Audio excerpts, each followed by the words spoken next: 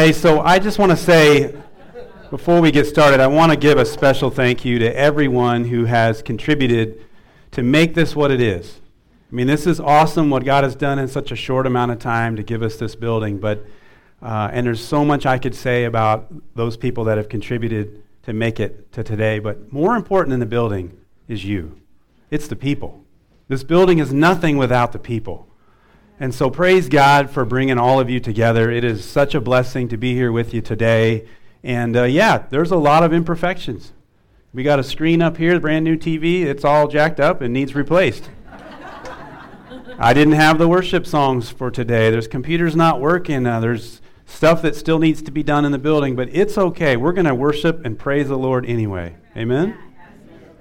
So I am so glad you're here. It is a glorious morning. How awesome is this to have our first service in our new building together?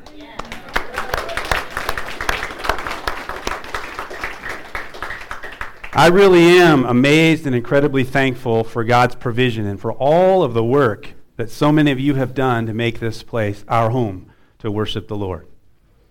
You know, today is week 5 in our message series, Rooted. And this comes from the book of Colossians. The title of this series is Rooted, because we all need to be rooted and built up in Jesus. And our main text for today comes from Colossians chapter 1, verses 24 through 29. We're going to finish up chapter 1 today. And if you need a Bible, we've got them there on the table for you. I'm going to also have the scripture here up on the screen. But let's just jump into our text. Colossians chapter 1, verse 24. Now I rejoice in my sufferings for you, and I am completing in my flesh what is lacking in Christ's afflictions for his body, that is, the church. I have become its servant, according to God's commission that was given to me for you, to make the word of God fully known, the mystery hidden for ages and generations, but now revealed to his saints. God wanted to make known among the Gentiles the glorious wealth of this mystery, which is Christ in you, the hope of glory. We proclaim him, warning and teaching everyone with all wisdom, so that we may present everyone mature in Christ. I labor for this, striving with his strength that works powerfully in me. Let's pray. Father, we invite you here to work in our midst, in our hearts and in our minds. Lord Jesus, that you'd give us ears to hear today. We thank you for your word. We thank you for this building. We thank you that today is the first day that we officially have the service in this building. We pray there will be many more, and that there will be many people come to know you in this building, and they will grow to know you even more deeply. In Jesus' name, amen. Now, my title for today, for the message, is The Hope of Glory. Some of you might recognize this picture. This comes from David and Janet out their back door. And the hope of glory, if you've been in my house, my son has heard me say this over and over, so son, I just couldn't resist. I'm just going to say it. I have been saying this for weeks, the hope of glory. I've been saying it over and over and over and over. I couldn't wait to get to this message, the hope of glory. If we have Christ in us, then we have the hope of glory. And this hope will never disappoint us. It's a hope that endures no matter what happens in this life. This hope is an anchor. It's an anchor for our souls that helps to keep us focused no matter what happens, no matter what goes on, all the way until Jesus comes back. Now, I can't wait for that day. It's going to be glorious. It's going to be amazing. It's going to be awesome. And it will be far more than any words that I could possibly convey today. But before I get too far into the hope of glory, let's unpack these verses in our text. We're going to start in verse 24. Paul says, Now I rejoice in my sufferings for you, and I am completing in my flesh what is lacking in Christ's afflictions for his body, that is, the church.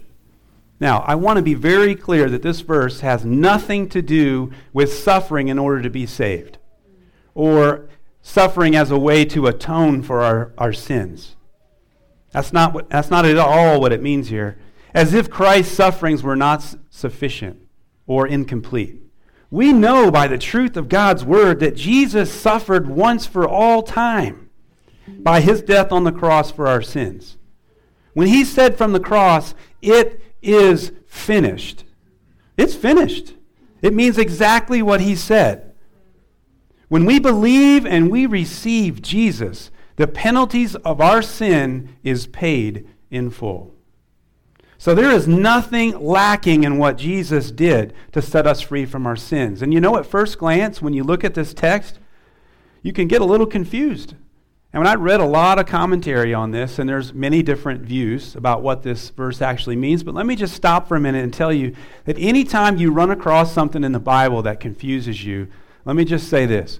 The Bible interprets itself. Scripture interprets Scripture. So I would just encourage you to dig in and learn the whole counsel of God. When you run into something, just dig in and keep searching and pray that the Holy Spirit will reveal it to you, because the Bible never contradicts itself. It never does. So let's dig into the Word a little bit. 1 Peter 3:18 says, Christ suffered for our sins once for all time. He never sinned, but he died for sinners to bring you safely home to God. He suffered physical death, but he was raised to life in the Spirit. Once and for all time. Very similar to that, Hebrews chapter 9.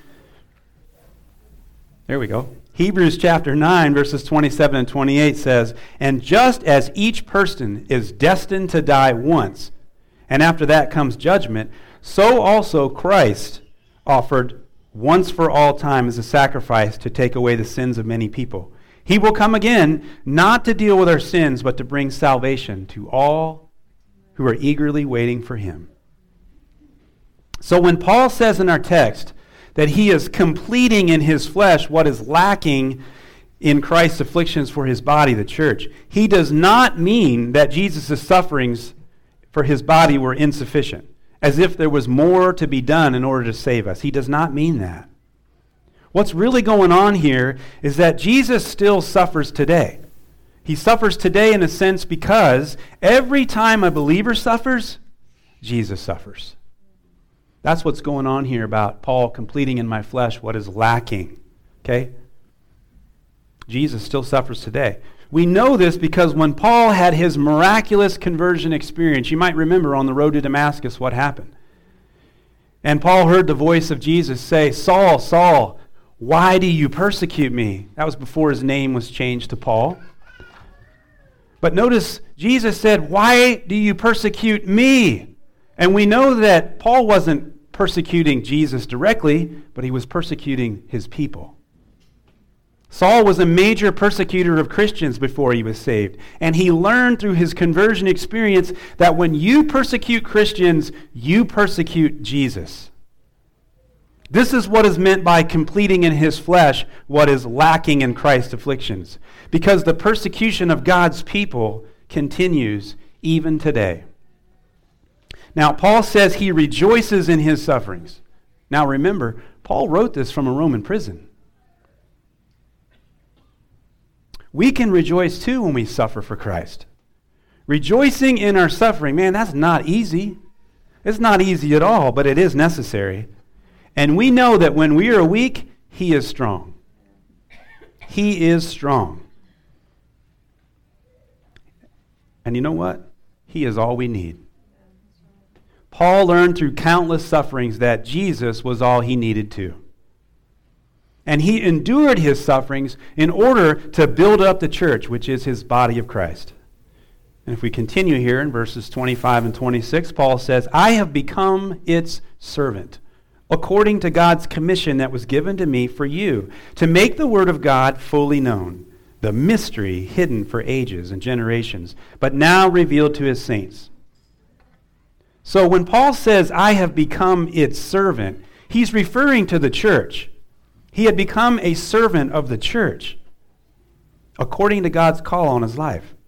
Notice that he didn't refer to himself as a leader or as an apostle or anything else. He referred to himself as a servant. This is significant, and it's a reminder to all of us that we are to be servants. We're to be servants. We all have this call on our lives too. God has given each of us at least one spiritual gift to be used for his glory in serving him and his body, the church. Every gift is given to benefit and to build up his church. And we all have these gifts that are intended for us to serve in his church. Now listen, we're going to need people to step up and to serve in this church. We're especially going to need people to serve in helping our kids, because our kids are our future. And what better foundation to place into their lives than Jesus Christ? And we're going to need your help. We need people here to serve. A non-serving Christian is a contradiction. Wherever there is a need in the body of Christ, it's incumbent upon us to step up and meet that need. That's how the body grows. That's how the body thrives. We're going to need lots of help. And many of you have been serving and helping prepare this building. And we are so grateful for your service. There are so many areas that we will continue to need people to serve in, whether it's continuing to improve the building, because there's a lot of stuff yet to do, whether it's working in the nursery, whether it's assisting in teaching, or helping with kids, or serving as an usher, or a greeter, or working in the kitchen. There are plenty of areas in the body of Christ for us to serve in. We all need to be servants. God has given us this building to serve his people and to serve this community. We need you. And I believe God is going to do amazing and wonderful things through the remnant. He didn't just provide this building or this body so that we could just sit back and coast our way into heaven in our own little country club. He didn't do that for that purpose. No, we need to be laser focused on our purpose. And what's our purpose? Making disciples. We need to be disciples of Jesus who make disciples for Jesus. And at the end of the day, that's why this church exists. We can never, ever lose that focus. There are a lot of great and wonderful things that we can do in the community, in this church, but we've got to be focused on what is it about? It's about building people. It's about building people. We want to see many people come to know the saving power of Jesus in their lives, and then once they're saved, to mature and to grow and to become fully devoted followers of Christ. There is nothing more fulfilling than to serve others in meeting that purpose right there.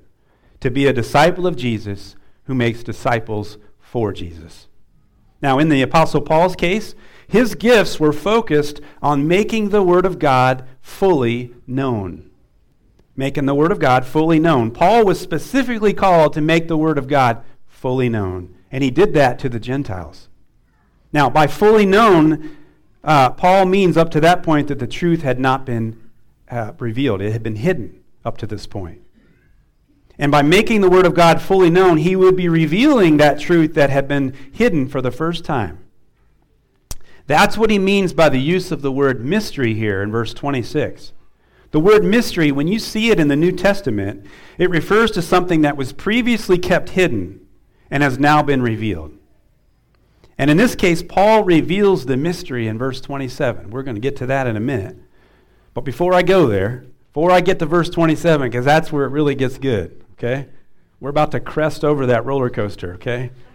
As soon as we get to verse 27. But let's just step back for a minute.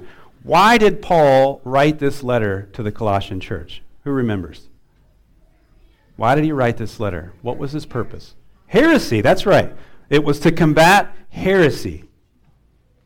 He was trying to combat heresy that had begun to slip into the Colossian church. This heresy was later referred to as Gnosticism, which is based on the Greek word gnosis, which means knowledge. Gnosticism was when people believed that they had secret knowledge that no one else knew.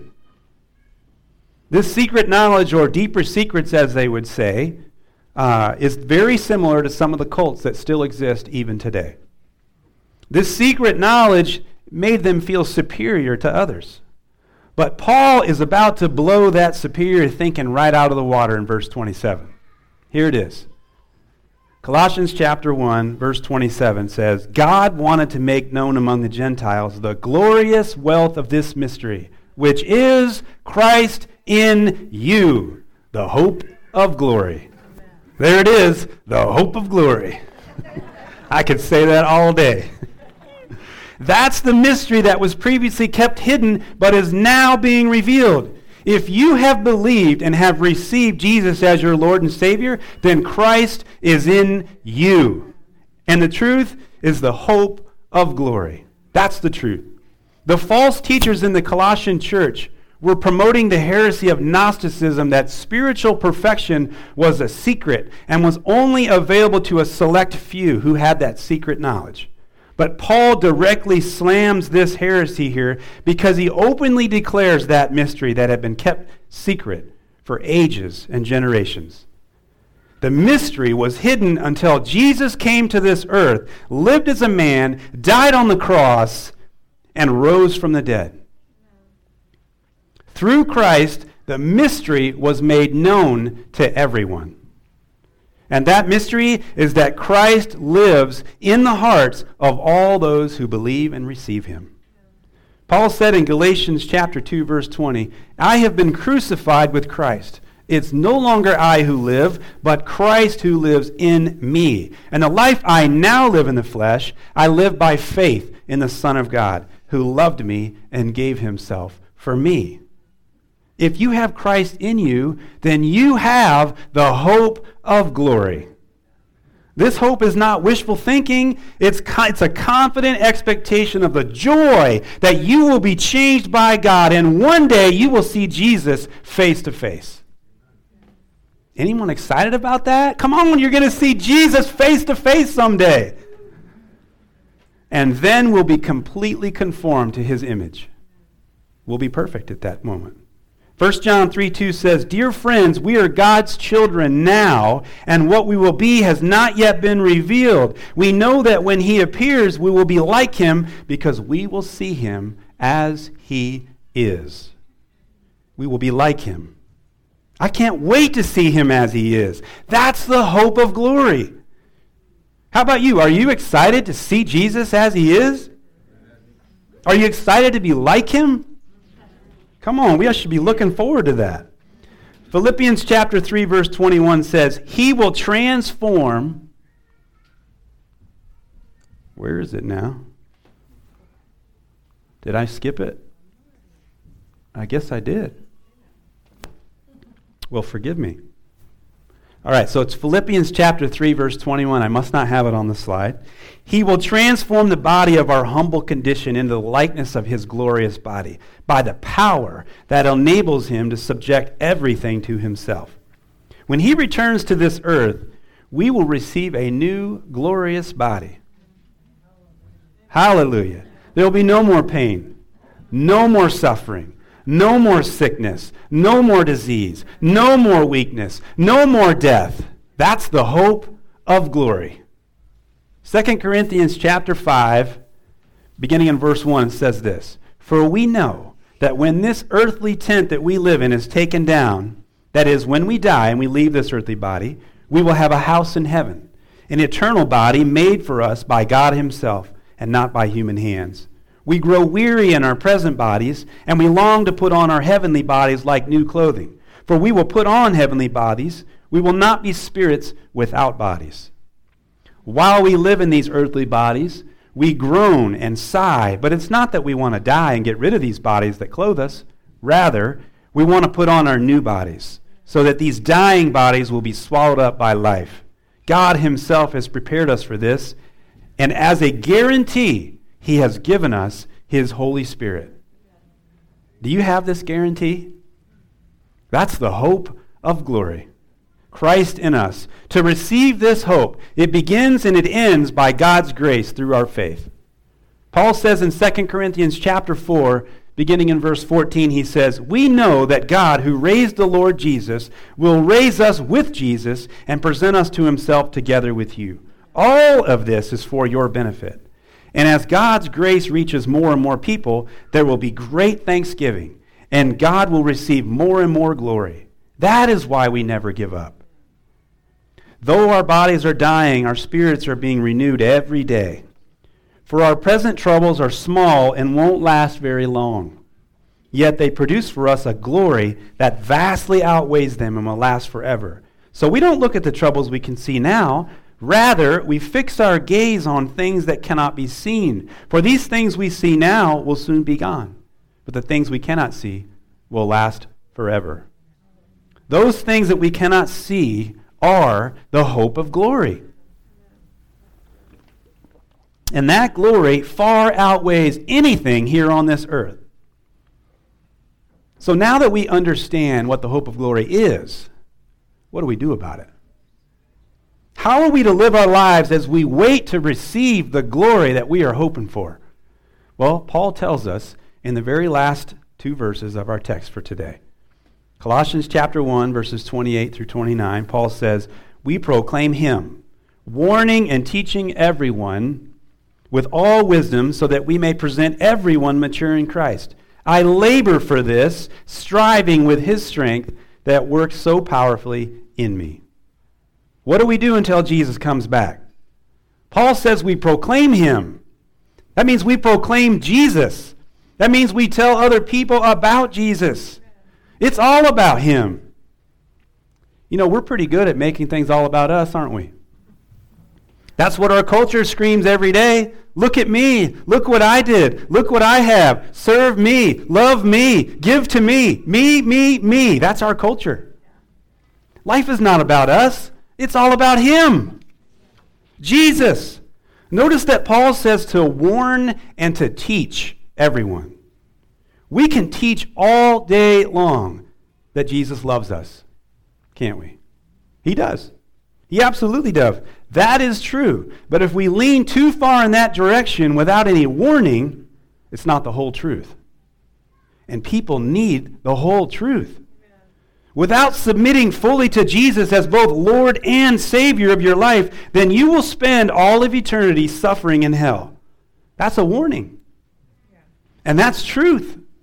Also, when we warn and we teach others about Christ with all wisdom, we need to ensure that they understand that there is a cost to following Jesus. We don't just get to add Jesus on top of everything going on in our life, alongside all the stuff we've got going on, or all the sins that we're into. It's not just, oh, I've got Jesus now, I'm all good. That's not what it's about. The Bible tells us we are to count the cost. And the bottom line is that the cost of following Jesus is our very lives. It will cost us everything. We die to ourselves and we live for him completely. It requires a daily commitment. Study Luke 9, verse 23. Just study that this week. Look at Luke chapter 9, verse 23. Study that. That's all about how we're supposed to live. We don't just ask Jesus to come into our lives so we can have fire insurance against going to hell. There's no such thing as fire insurance. Come on, it's all about a relationship with him. No, we ask him to come into our lives, to forgive us of our sins, and to change us so that we will be like him. That transformation of receiving the hope of glory is a lifelong journey. And there is nothing more fulfilling, nothing more rewarding than to serve and to glorify Jesus. Paul explains in the last part of verse 28, the reason that we warn and teach everyone is so that they will become mature in Christ. This is a picture of discipleship.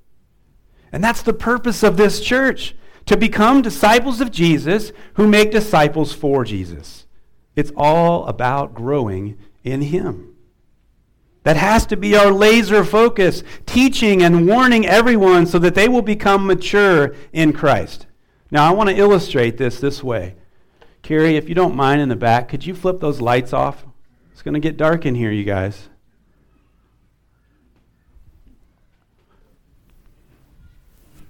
Awesome. You guys see this light? Do you see how big that is? See how diffused it is? Because it's a big circle. Guess what happens if I use my laser? Oh, you see that? Do you see that little green dot? Can you guys see it? Okay. Have you ever done this with a cat? Like, see that on the wall up there, Henry? Look at that. I'm not a cat guy, so I don't really care for that. But I do have a dog, and I do this. It's really fun. They just chase this thing all over the place. It is awesome. Okay, you can flip the lights back on. Now, my point is that when I shine this flashlight, and it was diffused, and it was really wide, right? It wasn't focused. That can be us in the church when we're doing all these great and wonderful things. But until we understand that our purpose is all about making disciples like that little laser pointer, look how concentrated that is, a little tiny dot. It's really focused. That's what we've got to be in our lives when we're discipling other people. That's our mission. That is our purpose. Paul says in verse 29 that he labors. In other words, he struggles, he strives, he works hard to present everyone mature in Christ. But the key in this verse is that he does all of this by the strength that works in him. He's not trying to do all of this in his own strength. That is so easy for many of us to fall into. I've done that. I've done that over the last week. Running all over trying to do everything. You can't do that. We can't do it in our own strength. No, Paul here is relying on the strength that so powerfully lies within him. Jesus, Christ in us, the hope of glory. Do you have the hope of glory in you? Let's pray. Father, we thank you so very much for what your Son Jesus did for us. Lord, it is a mighty, mighty blessing to live our lives wholly sold out for you. And I pray, Jesus, as this church moves forward from this day on, that we'd be singularly focused on building people for the kingdom. That you give us a heart to pour ourselves into other people, understanding that it's all about discipling people, seeing them grow and mature in you, because there's nothing greater in this life than that relationship that we have with you. Some of you may be here and you recognize, I'm not sure I have the hope of glory in me, but I want to be sure. I don't want to walk out those doors not knowing for certain that I have Jesus in my life. And if that's you and you want to make that commitment to follow him today and you feel the Holy Spirit pulling on your heart today, I'm just going to ask you, you can raise your hand, let me know, and I'll pray for you. There's no one looking around. All the heads bowed, eyes are closed. I'm not going to embarrass you. I just want to know if that's you and you want to make it clear today that, hey, yes, I want Jesus to come into my life and be my Lord and Savior. Thank you. Anyone else want to make that commitment today? Okay. You raised your hand. Pray this after me. Father, I recognize that I am a sinner and I am in need of a Savior. I recognize I cannot save myself, but I ask right now that you would come into my life, forgive me of my sins, make me brand new, and I know that from this day forward, I'll give my life to you. And I'll do it based on what you did on the cross for me. As we keep praying today, others of you may be here and you might think, I've had a lot of things going on in my life and I've been very busy, but I haven't been focused on what God is laying on my heart to do for his kingdom. And if that's you and you want to make a commitment today to say, I'm going to get my priorities in order and I'm going to put Jesus first, raise your hand and I'll pray for you. Thank you. Thank you. Okay, a lot of hands. Lord Jesus, I ask that you would remind us of how important it is to follow you with our whole hearts, putting you first, setting the priorities of our day based on what you'd have us to do. Your word tells us that in his heart a man plans his course, but it's the Lord who determines our steps. And so help us to recognize what we do and what we say and how we act should be based on your word. Help us to be students of the word of God. We thank you for this wonderful and glorious day, and we'll praise you in Jesus' name. Amen.